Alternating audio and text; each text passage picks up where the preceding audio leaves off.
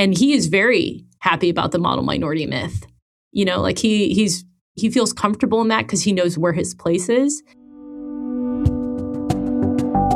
Welcome to Model Minority Moms, where we talk about the complicated meaning of success in career, family, and life. Where Jeanette, Kate, and Susan, Harvard classmates and Asian American working moms to littles who get real about the pressures of fitting in while standing out. So in today's episode, we're going to be talking about something that is very timely at the moment and a very uncomfortable topic, which is racism. There have been a number of anti-Asian hate crimes that have occurred in the past year, especially during the pandemic. And I think it's just time that we should have a really honest conversation about it. So to start us off, Jeanette, you were talking about growing up in LA during the Rodney King riots and the tension between Black folks and Koreans. Can you talk a little bit more about that?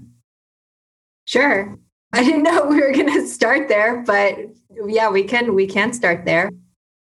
Yeah, I think our intention was to talk about in this episode, like our own experiences with racism, how that differs from our parents' perspective and what we hope for our kids, right? And so in terms of my own experience, like thinking about race and racism as an Asian American, one of the big experiences was being a young girl in LA in the early 1990s when the Rodney King riots exploded in Los Angeles.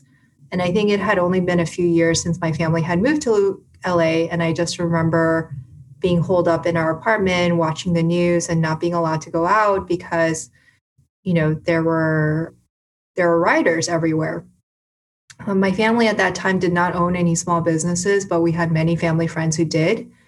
And I was hearing a lot of stories about people, you know, getting guns or being watchmen on top of their liquor stores or convenience stores or dry cleaners. I think I was too young to really understand at the time what was going on, but it was scary, right? And then I look at my family then and I'm kind of like, oh yeah, okay, so you're just this family from Korea who moved to the US maybe 2 to 4 years before. And, you know, this thing happens, this place that you've moved into where there's so much violence and so much anger and so many guns. I never have talked to my parents directly about it, but you know, I wonder if they thought if they had made a mistake really moving to the US and I think coming from a very homogeneous country, maybe it wasn't really expected that they would have to deal with this type of dynamic. And then many years later, when I was in my early 30s, I watched the documentary OJ.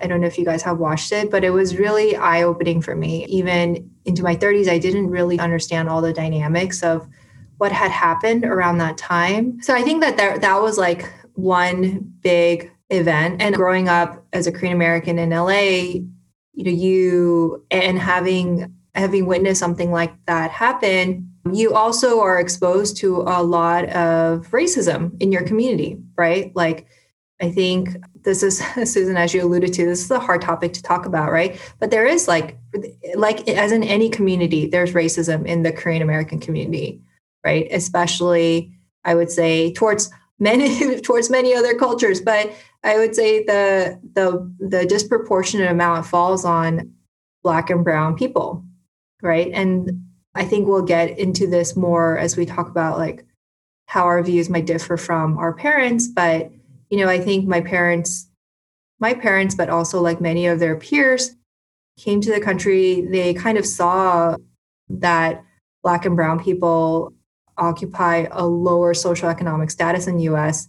And I think partly because of that, they attributed a lot of like negative stereotypes, right? Without having really the historical context of slavery and, you know, oppression and really like very horrific things that have happened to those communities over generations, right? And I think a bit of the irony for me, like as I got older, is that actually Korean Americans share some of the history of being on the victim side of that kind of oppression, right? With Japanese colonialism and even like different military pressures from neighboring countries and America. I mean, the Koreans are not strangers to being oppressed. But I think without that historical context, at least the first generation, it was hard for them to really put what they were seeing into historical context. Even though I think had they known, they are some of the people that would have most understood what was going on and been able to see the results of like that generations of oppression into more of a context. Yeah, part of me was thinking, this is the Jeanette that gave Jake the book, The History of Bombing, for his birthday. Like that you're so into history and thinking about these issues. So I'm wondering, when you were there in LA, did those events continue to carry on in your life experience? Did it color anything as you were growing up as a young woman? Like, did you ever think about them as you walk around in this world and how you experience the world? Yes and no. Like I said, I was probably a little too young to really understand what was going on. I just knew that something scary was happening, and it seemed like there was a lot of conflict between African Americans and Korean Americans in LA at that time. And then like in elementary school and middle school, there were not very many Black students at my schools. But when I went to high school, there weren't that many Black students, but I also became friends with a lot of the Black students at my high school. I may have alluded to this before, but I went to a boarding school in New England on a full scholarship. And I think just because maybe I came from a poor family, I gravitated towards like the other scholarship students, many of whom were students of color, both Asian, but many Black and brown students as well. And I think that's where I first had like more real relationships and friendships with African American and Latino students. And yeah, I think that was a really important experience, right? Plus like the experience of just learning more about history. And you're just like, fuck, like this stuff is insane. Like what happened here, right? And then I started connecting it to what I know about my own family's history, about the dysfunction and trauma that's in my family history and how that's affected me. And I guess the conclusion that I came to is, wow, like the trauma that I experienced, not to compare traumas, but kind of, right? The trauma that I experienced in my family is bad, and it really has had a resounding effect on my life, and I've had to work through it a lot. But it kind of pales in comparison with what has happened to many of these other people groups, right? And so, and if you think about it, like slavery is not that distant of a memory for many African American families. And so you're just kind of like, duh, like no wonder so many people are struggling with different issues in their lives, not only like the socioeconomic aspect, but emotionally and, their feelings about where they stand in society, right? I mean, I think that's kind of where I felt like, okay, there's a real gap, I think, in at least my parents' understanding of what's going on. But I think even in the public conversation at the time, I felt like there was just a total gap in saying like, yeah, I mean, something terrible has happened here and it's having repercussions still, right? And there wasn't enough of an appreciation for that, I felt. And that's kind of where I landed. I remember when I was 9, my grandma on my mom's side lived with us, and someone rang the doorbell. And she looks through the curtains, and it's kind of obvious because she has to pull the curtains around. So like the person obviously saw her opening the curtains, and she was like, she looked over at me and she was like, "That's a Black person. Don't open the door." And she lets the curtains go. And I'm sitting there going like, so confused, because prior to that, I had gone to an elementary school where I was a minority. It was mostly Black students. And so I grew up, I had Black friends. I didn't understand what that was about. But in the early 90s, we were watching Cops all the times. I don't know if you watched that TV show. And it was vilifying Black people. And I remember I was like, wow, my grandma and I are really different. But I continued to see that sentiment over and over again of my parents' generation. And I wasn't sure if I was missing something or where the truth in what they were saying is. Is it because we come from Vietnam, which is homogenous? Or was there something and I was so naive that I didn't understand? And I would say I've been still becoming more educated on racism in America. And recently I watched the PBS documentary series, Asian Americans. It was so informative, right? Because it's like oppression, whoever is being oppressed, it's like the same chapter over and over again. We just have different fashion, you know? And I'm just sitting there going like, wow, like for my grandma to say that thing, she had to have experienced her own thing. And then how did that continue to perpetuate to me on an implicit kind of bias way, right? Of how I interact with people. I would say like, I don't feel like I've ever really been like yelled at or felt physically threatened for being Asian American. I will say that there's always been like very awkward instances where Vietnam vets who are American will come up to me and just like apologize really profusely and like really want to talk about your time in Vietnam. And then I'm like, I don't think you should use me for that. Or like, I don't know. At the time, I didn't really fully understand what happened in the Vietnam War when I was a kid. And so that's when I became really aware of my race and that I was Vietnamese. But I would say I'm one of, I don't know, I don't have these crazy stories that I've been reading on social media about what people have been experiencing their entire lives. Like some minimal stuff, you know, like school kid stuff where they're making fun of my flat nose or that I'm different looking. And I know that's like, it's terrifying as a kid, but I just don't think I've ever felt like physically threatened for being Asian American. How about you, Kate? Like, what's your experience with racism in America for you, like walking around as a Chinese American woman? Well, I kind of want to address what we talked about with our parents and racism. I thought a lot about it when I was younger. I took a much more black and white view, like how could my parents be so racist against anybody with dark skin? But then as I got older and I read more about, you know, the history of racism exclusion, like Ronald Takaki's A Different Mirror was really life-changing for me. I think it's very similarly probably portrays a lot of the things that are in the PBS series, which I haven't watched yet.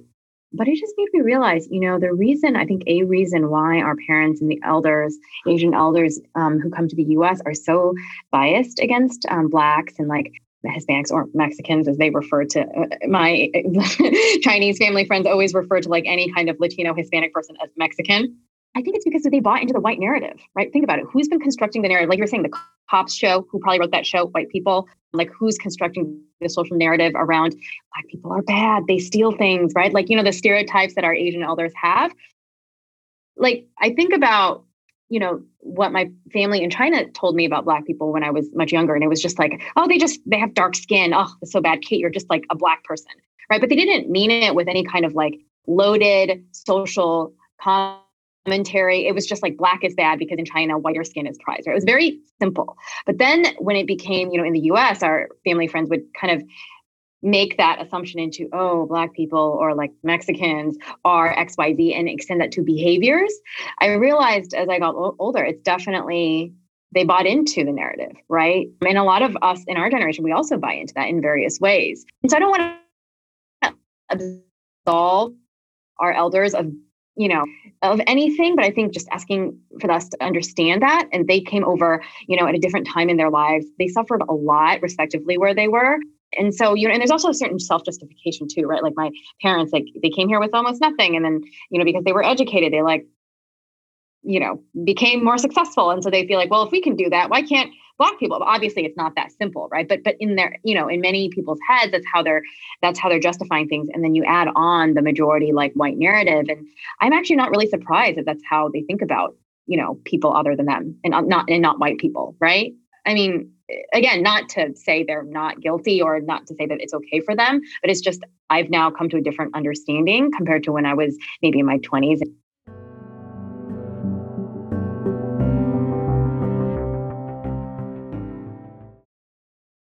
Jeanette, did you talk to your mom about Black Lives Matter? Just on a very superficial way.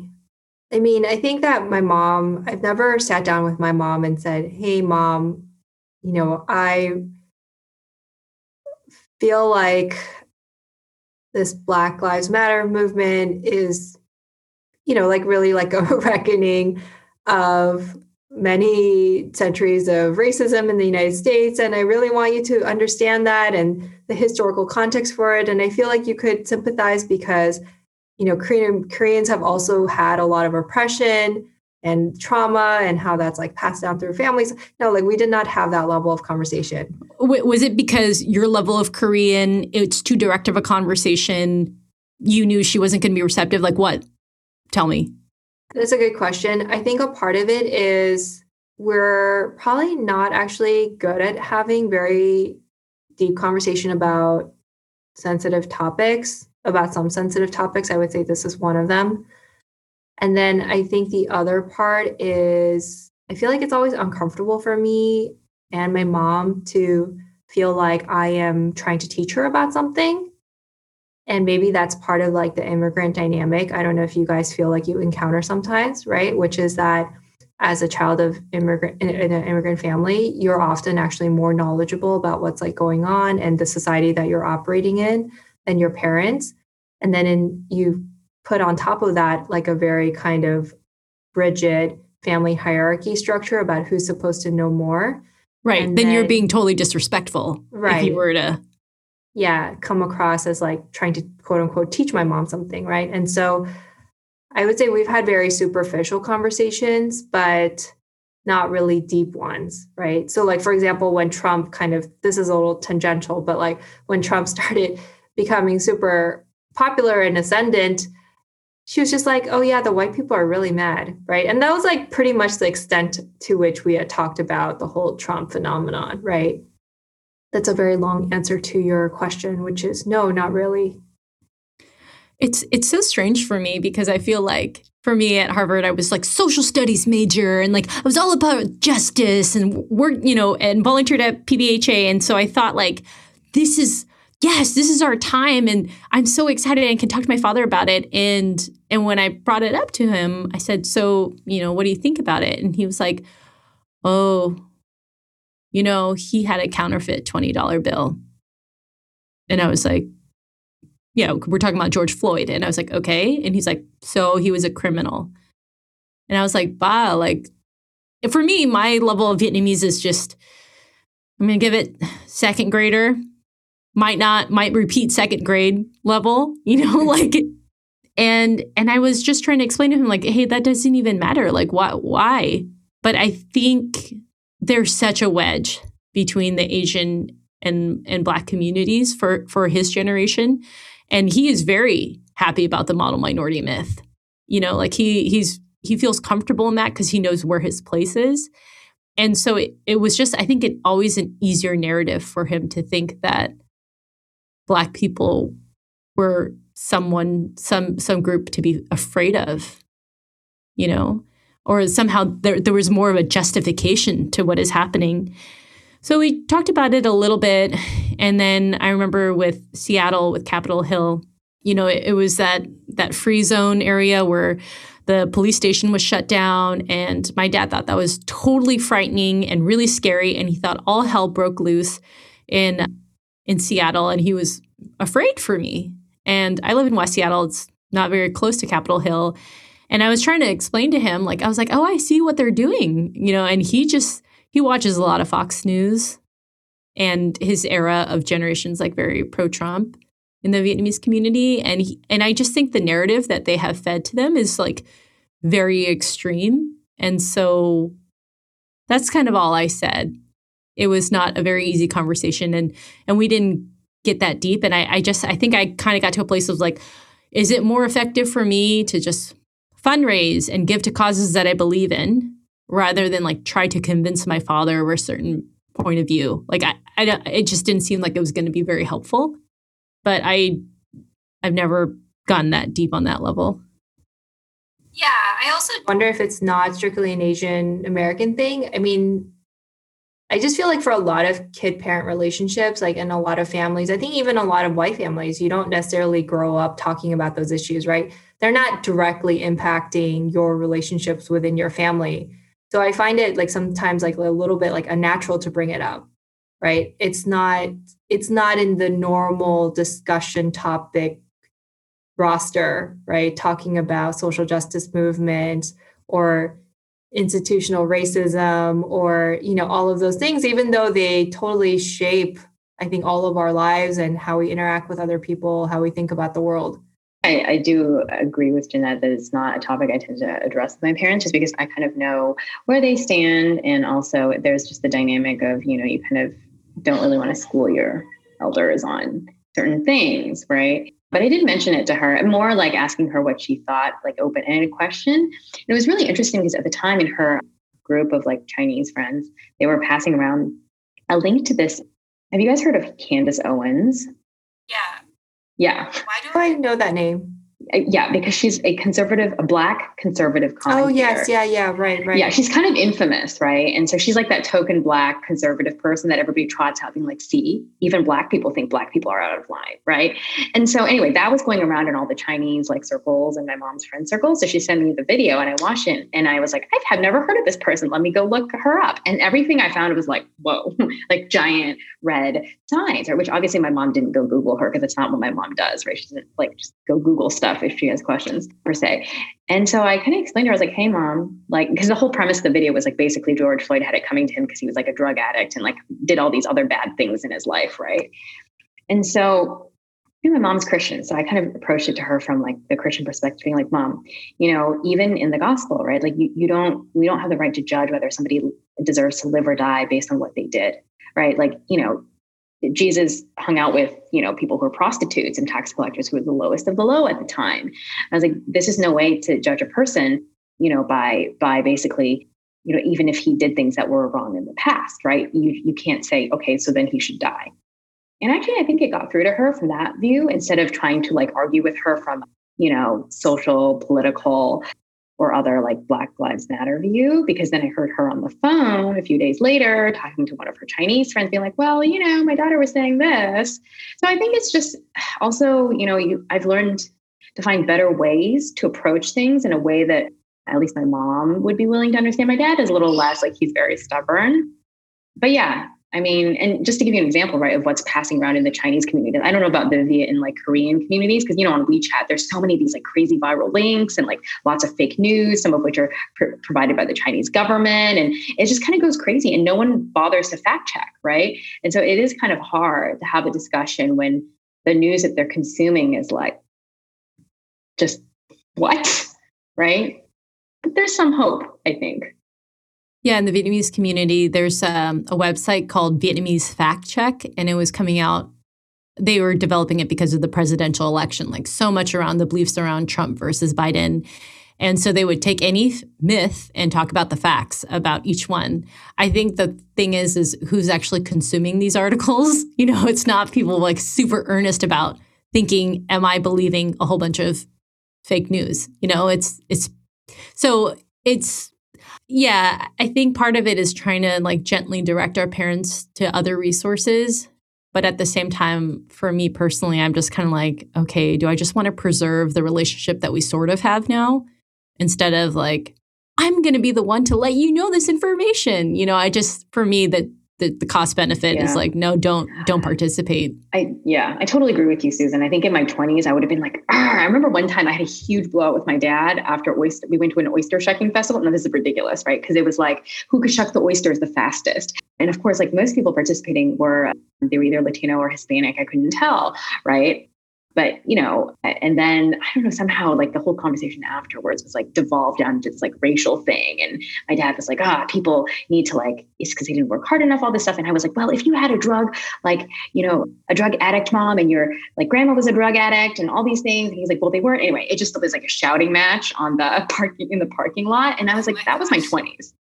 And now I'm just like, like you said, Susan, like, I want to have a good relationship with my parents. Also for the sake of my daughter. And I also understand now that it's not that they don't want to absorb certain information or other opinions, it's how it's presented, right? And I think especially, again, goes back to what Jeanette said earlier about the, like the dynamic of your elders, right? Where it's just awkward to kind of like school them on some things. So yeah, I don't know. It's hard because I remember at the time, like last year, there was a website where there was offering in different languages how to speak to your family members in their language about Black Lives Matter, right? I read through it. I read the Chinese version. I was like, okay. I mean, I think it's great that they went into like lengths to do this. I was like, I don't think I can have the conversation as is written with my parents, at least. I don't know if you ever saw that resource or if you tried to. I saw it. Some of the Vietnamese was kind of complex for me, but I was just so exhausted about the entire, just everything that was happening that I didn't have any energy to say, like, I want to explain this to my dad. I just was too depleted.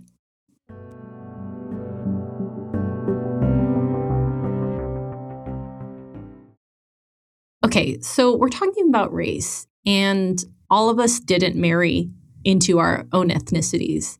And so did you have a conversation about race with your parents when you started dating outside of your ethnicity, or about when you were specifically getting married to your partner? That loaded, huh? I'm like, how much should I share? Well, yeah, that's also what I'm thinking. How much should I share? Is my mom going to disown me afterwards? We don't have to talk about it, but I just think like that's like a real way to when we're essentially othering when we're talking about Black Lives Matter to our parents, we're othering Black people, right? We say we look at these Black people and their experiences. What's justified? What's not? Should all lives matter? And it's like it's so loaded, but like when it's about our own marriage and our own kids, it's like, is there still tension around that? Was there a flip when your kids came out and they were like, oh, we're all family, or is there still a separation of some sort? I can offer some anecdotes while Jeanette muses over what to reveal over the interwebs. Definitely race was there, right? Because like my husband's Indian American. And what was really interesting, so I was living in Beijing at the time. And well, first of all, my dad, it was interesting. So my dad was like, his first questions were like, okay, what does he do? What do his parents do? The typical like Asian parent questions, like, is this like a reputable person? So then he like wasn't bothered by the whole, my husband's Indian or whatever. My mom, though, was bothered by the combination. I think it was like the ethnicity, also like religion, because my in-laws are Jain. It was all like wrapped up together, right? And she has definitely since come around. Kudos to my mom. What was interesting is the reaction I got from family and then all the taxi drivers in Beijing when they asked, because they always ask you, oh, are you married? Like, you have a boyfriend? And then if I said, oh, my boyfriend's like Indian American or whatever, literally the first question would be, oh, so what does he look like? What it really meant was, what color is he? So instead of replying, I just show them a photo. And then here are the responses. Oh, wow, he's so white. Oh, wow, he has such a nice nose. Like basically all this stuff, right? So it's definitely interesting because that was sort of what shaped our early, like what people were saying around early on in the relationship. And so definitely race has always been present, but also present in that, my husband shared with me a lot of his experiences as a brown person, not, like Indian. He's like, he looks kind of ambiguous. He's been mistaken for Arabic and like Turkish and various other, nationalities and ethnicities. And he's definitely encountered as a brown man a lot more racism, and including aggression, the kind of aggression that Susan mentioned, that she'd never necessarily felt physical aggression.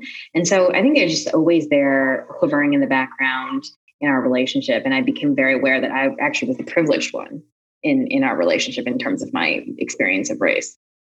Yeah, I think for me, having married a white person, frankly, like it's different, right? Because had I told my parents I was seriously dating and intending to marry somebody who was Black or brown, I could very well see my parents' reaction being different. My parents were never, against me being with Jake. And, they made some like, I don't know how to feel about these comments or how it'll be perceived, but they were just like, oh yeah, like we thought that, you might not end up with a Korean guy because you are too outspoken and headstrong. And I'm like, okay, well, we can unpack that for days. I think all of us know Asian American women who have married darker skinned people, right? Or like African American folks or people who are Latino or Hispanic. And I think in a lot of those cases, the reaction from the families is very different. And it's kind of a harder journey towards getting acceptance. I think I have the easiest story, which is like I married Korean. So for Vietnamese people, they see that as marrying up, which I will write a chapter about in my book. But I think it goes back into socioeconomic issues that have happened for, certain countries to be having more resources and have war behind them, a longer period of time. So, yeah. I'm curious, how often are you like aware of your Asian womanness as you walk in this world? Like, do you ever feel like actively oppressed, or do you like maybe at the workplace or just your daily lives, or do you ever not really think that you look different because you just see out of your eyes? See out of your own eyes. Yeah. Yeah. Well, for the longest time, I didn't think I was like oppressed or whatever. But what's interesting is that I've been revisiting a lot of incidents from my youth and college days, like early professional days. And I was like, sure, I may not have been overtly oppressed, but I turned a blind eye to really uncomfortable situations and allowed myself to be in situations where people leverage their whiteness over me, which is very different from like, oh, somebody threw like a rock at me or like called me like a chink, right? I mean, I'm not saying one's better than the other. It's very different. And I realized I kind of like bought myself into the system, right? Because most of my, a lot of my bosses in the US have been white men. Like I've worked with older white people who have made comments to me that were very like, seemingly like parental, but really, condescending, and also using my position as a younger and short, petite Asian American woman. So I've been rethinking that. I'm like, wow, did I just try not to think about it at the time? And sometimes I wonder, am I overblowing it now in my mind because of, what's been happening recently with Asian Lives Matter? I don't know, maybe it's a combination of both, but I definitely feel like, well, I don't have this giant cloud hanging over my head and I feel targeted, but I do feel like my life has not been as maybe smooth as I thought it was, because, you always create a narrative to justify, right? And you don't want to think about certain things because then it takes up a lot of space. So I don't know if any of you have looked at retroactively some of the things in the past with sort of a new lens and realized that, oh, actually, I did have some of these experiences, but I just brushed it off at the time. I think most of the time I feel like my more salient characteristic, or like what people, if I'm experiencing discrimination or different treatment, it's like more because I'm a woman, I feel, than my race. It's like at least the one that I think about more and I'm more conscious about. But there are, those few instances where it's like, yeah, this is about race. I remember one time in my mid-20s, Jake and I were driving somewhere with another couple. They're also Korean woman, and the guy is white. And we're driving together to church, actually. And we got stopped because the street was blocked because our town, Cambridge, Massachusetts, was having a road race. And I got out of the car. We were like 5 cars into this like blocked street. And I got out and I walked to where the race was, where the runners were. And I asked somebody there, hey, like, do you know when this is going to be over? Like, are we going to be allowed to go through? And just with that question, this guy just started going off on me. He's like, go back to your car, go back to your country. You don't know what you're talking about. And like in hindsight, like this guy probably had some mental health issues and just happened to be standing there. And I just somehow set him off by asking this question. And this was like way before COVID and stuff like that, and way before Trump, right? So there was no kind of environmental triggers more than normal times. And this kind of barrage went on for maybe like 15 minutes. And then there was like a younger guy standing beside him. And I think I was in such shock. And by the end of it, when I realized I should probably just walk away, I managed to eke out to the younger guy standing there who was just observing. I was like, you should be ashamed of yourself for not saying anything. And I think this guy knew this older gentleman who was performing this verbal barrage on me. And then I walked back to the car and I got in and I just started sobbing. Like I just couldn't stop crying for like 20 minutes. And, I didn't feel like this guy was necessarily going to attack me, but I think I just felt it was one of those times when it just becomes really salient, like kind of like this question of like, where is home, right? Where is home for me? I think even though it should have been clear that this person had some mental health issue, just the whole experience like left me really shaken. And I think feeling like, even though I've built my life here, my whole life is here, my whole identity is here, it's like, I still don't feel accepted. And this is not my home. And I think that's another way I think the experience is different between like my parents' generation and our generation, which is it somehow feels like our parents' generation just doesn't have as much of an expectation of being accepted in the US. Whereas I think our generation, like we grew up here, we identify as Americans, we have children here, so it just hurts in a different way, right? When it feels like we are otherized and we're not accepted in a way that I think either our parents don't understand, or almost sometimes it feels like they don't even want to understand because they brought us here, right? And it's like almost too painful for them to acknowledge that they've brought us to this place where maybe in some ways like we're not accepted as being home here. I always rebelled against this idea of feeling at home in the US. Now that you mention it, Jeanette, like as a child and up through college, I never really felt American. Like, people would try to force that on me. And I felt always more comfortable as an expat living abroad. I still do, actually. I lived abroad in France and I've lived abroad in China. And just coming back to the US, it feels foreign to me. It still does, actually, even though I've been living here now since 2016. And I wonder now how much of that is really what I was made to feel, growing up. A lot of it is this environment where at first I thought it was me, like, for the longest time, I was like, oh, it's because I don't feel so American. I feel more like Chinese origin, but I grew up in America. But yeah, I don't know how much of it is that, unconsciously, I just kind of now it's like rejected this, idea of feeling American because I just have been made to feel very much like an other. Whereas almost abroad, I can kind of escape the sort of labels and the categorizations that are kind of I'm put into in the United States as an Asian American woman, right? I don't know. It's like an open question for me, but I wonder. Yeah.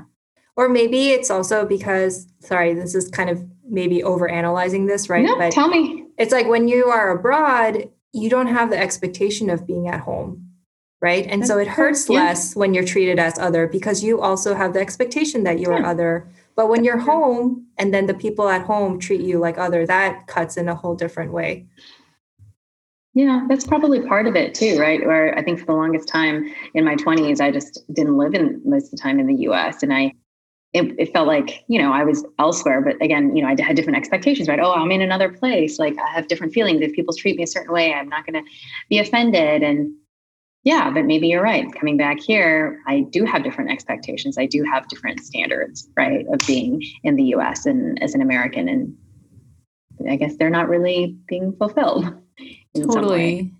I mean, it's like when we were in grade school, we all know Martin Luther King's I Have a Dream speech. We all celebrate his holiday. We all pay taxes. We all are participating in the social fabric, and we expect us to be equal because we treat everyone else equally, but they don't treat us equally.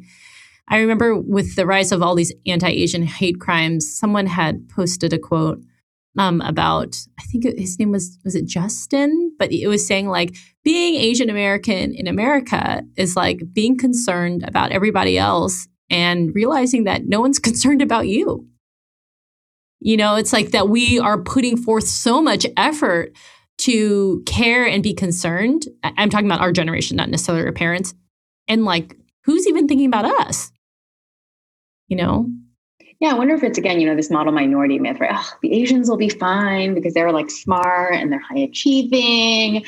And, then like nobody is like, oh, let's not worry about them, right? And so meanwhile, though, it seems to really not be the case. It's more the case of people suffering in silence or, and even within Asian American, right? Like, I think we haven't touched this, like the giant elephant in the room for me. I realized after I started reading more about race and the history of Asian Americans and even the current composition of Asian Americans in the US. I mean, Asian American is like very broad, right? And what's really interesting is when I met my husband, who's Indian American, he's like, I don't consider myself to be Asian American. I was like, what? Marvin doesn't either. Yeah. Right. Yeah. So he was like, yeah, I feel like Asian American refers to like you East Asian people. He's like, I'm like, I guess I'm South Asian. And I was like, but South Asian's also Asian American. He's like, nah. He's like, Asian American is like this political identity. And it's like more with East Asians. I was like, oh, and I had already known before too, right? That like, Asian Americans also encompass, I mean, there are Hmong populations, right? Who are kind of like displaced, who come from Cambodia, et cetera. There are groups who come to the U.S. as immigrants who are not as resourced as like a lot of Chinese Americans, or even within the Chinese American community. I have a friend from Harvard who's amazing. Her dad came here and he like works in Chinatown. I think he organizes and delivers produce, right? So he had a very different experience in the United States than my parents who came here as graduate students. So in a way, it's almost like when people lump Asian Americans together as model minorities. Sorry, now I'm just going off on a tangent, but like it's dehumanizing and just generalizing across groups that are so different socioeconomically and otherwise, or even how they want to self-identify, right? I mean, it's crazy. And we don't really talk about that very much. Even when we're trying to unite under this like Asian American flag, but sometimes it strikes me as a little hollow, right? I don't know. Maybe that's being controversial, but. I mean, it needs to be said more, like we're just lumped into one category where, I mean, especially for the Southeast Asian community, the poverty rates and education completion rates are really different across the different ethnic groups. Like, even though the Vietnamese community has like really gravitated around nail salons, and some will say, oh, they are achieving the American dream. It's the rate of gangs and going to prison. It's just, we don't talk about that enough. I mean, Kate, you were talking about just dehumanizing Asian people. And I think for me, I've been really emotionally exhausted from the Atlanta spa shootings because we didn't really talk about the victims and their lives. We just really focused on the white shooter and that he was having a bad day. And then a week later with the Colorado shootings, like almost immediately that day, I was reading profiles on the New York Times of all the different victims and who they were in their communities and all that. And I'm sitting there going like, what? Like, it was just too obvious for me that just 1 week later, you can just see a different response. And I know, we can talk about it until the cows come home about massage parlors and how that's a different location than a grocery store. I understand that. But that's then a conversation about class and immigration status and all these other things. But it was just really disheartening to see that just within a week, you can just see that we talk about that our country wants to be better about race. And it was just too obvious of evidence that we're still kind of in the same place. For sure. I mean, I have a friend of mine who's a journalist. She's Korean American. She wrote an article of, I forget for which major publication, but about how the Korean news language coverage was totally different. It humanized, right, the victims and wrote their names correctly, obviously. And then she contrasted that with the American news characterization, even from like liberal media, like the New York Times, which was, I think, coverage was terrible. I'm sorry, but like, it's the truth, right? And or even, the craziest thing to me, I don't know if you guys saw this, but like on Instagram, there'd be like, people would be like, oh yeah, we're donating our proceeds to speak to whatever this like sex worker, like a nonprofit or something. I'm like, excuse me, what is the assumption that they were sex workers, right? Like that was the crazy thing to me, in that people were trying to show sympathy or empathy for the situation, but instead they immediately assumed that these massage parlors, like employees, were sex workers. Not that being a sex worker is anything bad by any means, but it's just sort of that lumping together. And then they're like, oh, we're donating the money to it. That just really struck me as gross and like wrong, right? Yeah, I think my perspective is a little bit different. I mean, I think that it's just been a problem overall, right, in these mass shootings where there's such a fixation on the shooter, right, and not enough of a focus on the victims. I felt like, I was reading the New York Times, Kate. I think for me, I did feel like there was an effort to be more conscious about making the news about the victims. I know that there was like a period of time when they were not releasing the names of the Korean victims because their families had not been notified, because it was taking a while because most of their family was in Korea. I mean, I'm sure it wasn't perfect. I felt like there was, what my perception was like, there was an effort, but yeah, I guess what I'm saying is it feels like we could have multiple perspectives. Yeah, but I mean, yes. And the man who had gone to the massage parlor with his girlfriend for a date, he was handcuffed and detained for 4 hours, and he wasn't informed that his wife had died. Yeah, you know what I mean? Terrible. Like, I'm just saying, like, how the police was operating that day was very stark in terms of revealing how our institutions are responding. So in addition to media, so, okay, I understand like identifying their family in Korea and maybe their immigration status, or if people are going to release, that kind of information is very sensitive, fine. But it's just, I felt overall just how the police was responding too was just like, it was just another blow. It was a day I was not proud to be an American. It was a day I was tired. I'm really glad that race is at top of mind in America. And I feel like even quote unquote woke Seattle that tries really hard to be very progressive, like I felt like a new awareness was happening. But at the same time, I was like, oh my God, I felt like more noticed, walking around. Like usually I'm always the only person in the grocery store or an event or whatever, where I'm very aware that I'm the only Asian person. And so now I'm like very aware that I'm still the only Asian person, but like there's still this limited form of connection. Like I think allyship with Asian Americans is still strange. Like I still feel like we're noticed, but not noticed. Do you two know what I'm talking about? Yeah, I don't know. I know what you mean. Like, it's funny because it reminds me of an incident that happened. Or not an incident, sorry, a conversation I had with my husband last week where I was opining about how where we used to live in Seattle was much more diverse, like Beacon Hill, super diverse. But then I would encounter all these like crazy microaggressions there, just like the most insane microaggressions ever in my life, right? But then we've moved to Mercer Island, which is, for people who don't know, is like super white. Although, did you know that it's 20% not white, which I just found out today? Wow, who knew? Anyway, but on the surface, it looks like super white, fairly affluent community. And I haven't felt any, like, no microaggressions. I feel like I don't really stand out necessarily. But then my husband's like, oh, it's probably because all the people here, they work at like Microsoft or Amazon or whatever, and they're used to seeing Asian people in the workplace. So, and I was like, oh, okay. Like, I guess they're used to seeing me, but then do they really, I don't know, I guess is just seeing a lot of Asian people around you like enough? So you're like at least nice to them, but like, what are you actually thinking? And also, where are the 20% of not white people on this island? Are they like hiding in their houses or what? Because clearly I don't really see them going out and being out. So I'm not like super, super aware of being Asian necessarily, but it's like, I'm starting to think about it being here after almost a year. And like, I don't know, yeah, sorry, that was very rambling, but it's just it's a little bit of a strange dynamic where I feel safer here, but then at the same time, it's like much whiter. So should I think more about being Asian? Is it more obvious that I'm Asian? I don't know. Yeah. And I feel like I bring this up in every episode, is just like still recognizing our privilege. Oh yeah, totally. I think that that's a really important thing that at least I want to include, right? Which is that,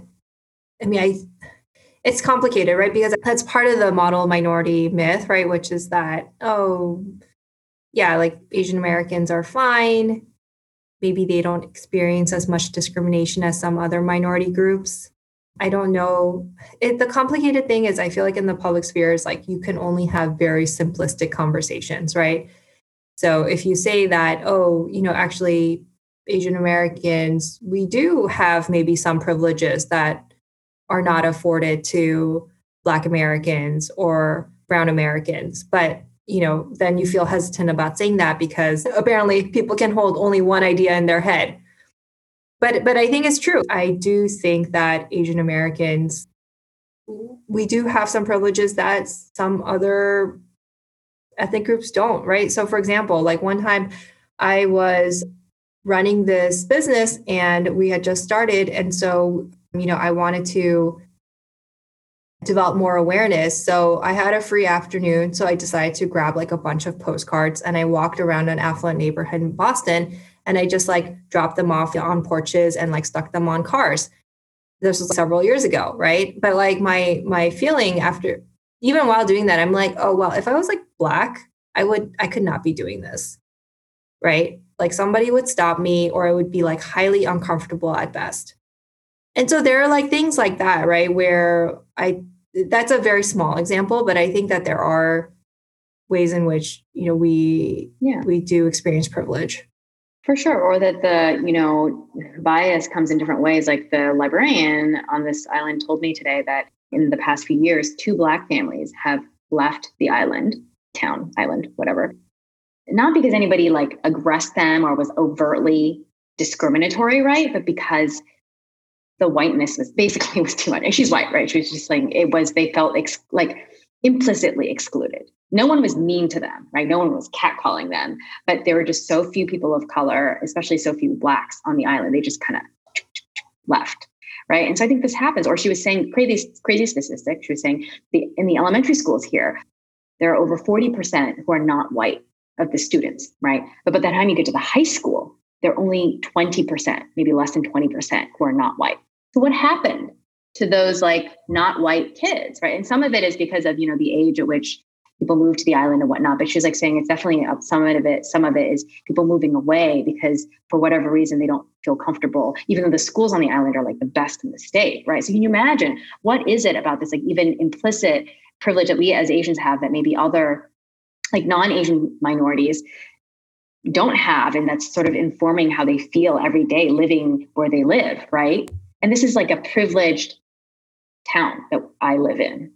So there's just a lot that we we're very lucky to have that we don't necessarily experience. Yeah. I mean, I wonder what it's like to be white. I wonder what it's like to always be the dominant majority in these situations. Marvin was born in the US and then spent some time growing up in Hong Kong. So he has this experience where everyone around him appears Asian. And so he doesn't have any of these Asian American complexes that I talked to him about. He doesn't understand what that's like.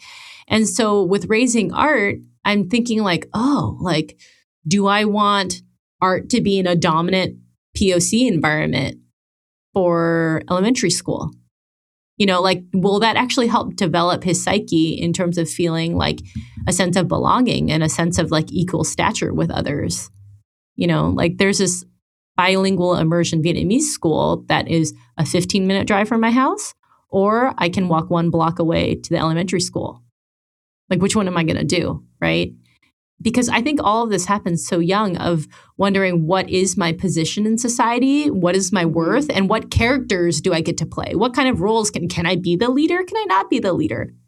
And I think now as parents, it's like I'm starting to realize how important these questions are, and it's scary. Yeah, no, absolutely. I completely agree with you, Susan. I think it's like a nice note for us to kind of like start wrapping up on is how does this impact what we see, what we want to do for our kids? And I think about that all the time. Like I think about, I'm enrolling my daughter into a bilingual Chinese English daycare in the fall. And actually it's a daycare that has mostly like Asian kids, right? And then we're thinking about going to Singapore because there are a lot of people who look like her, half Indian, half Chinese, although there's still a lot of racism and classism in Singapore, but still that she would be in a place where she looks normal. She's not out of the, and her identity is not like, is the norm, right? Girl, when you said the word normal, it just like put a knife through my heart, where it's like, oh, there's normal and not normal. And that's how kids think. Jeanette, you have physically, biracial kids, right? They look mixed. Mm-hmm. How are you thinking about race and the experience that they'll be going through, or how does that influence your parenting and your choices? I think Jake and I try to ascribe to a more kind of let things roll type of parenting. We both went to public school for most of our lives. Like, I don't think our parents were particularly like extremely thoughtful about what kind of environments we were in. But I think we both feel like we got different things out of an environment where our parents just let us loose and we encountered whatever we encountered in the environment and we dealt with it. And I think that's kind of what that figures into our aspired like style of parenting. I think that there's certain things that I am like thinking more about them, just like even the way we talk about how they look. Like sometimes it's very natural for especially my mom to be like, oh, he looks like his nose is becoming more like a white person's, right? Or like my husband's parents don't really make comments like that because I think they're more aware of how that sounds. But, I think I'm more concerned about them like at home, how they feel, right? That they belong at home in this kind of mixed race family, that not one part of their family is always talking about how they look or don't look like, or they fit in or don't fit in with this part of the family. Right. And I think I worry because, I am fully Korean. Jake is 100% white. And so even though I experience some otherness in the US, my kids are going to experience it in a completely different way, right? Where they don't really look like one group or another. And I feel like, especially when they're young, I want them to feel like they belong and that belonging's not questioned. And so that's something I'm more sensitive to than their school environment. I feel, I don't know. I guess I hope that if they feel rooted and belong, and have a strong sense of belonging at home, that'll equip them more to deal with whatever's out there. Yeah. I think that was just really beautiful, that word of belonging. If we could extend that word to our parents, and perhaps some of their beliefs is in defense of their own belongingness. Yeah. And what we experience in the workplace or on our day-to-day lives is just like, everyone wants to belong. It's just how we get there is very complicated by how we were raised and in the cards that we were dealt.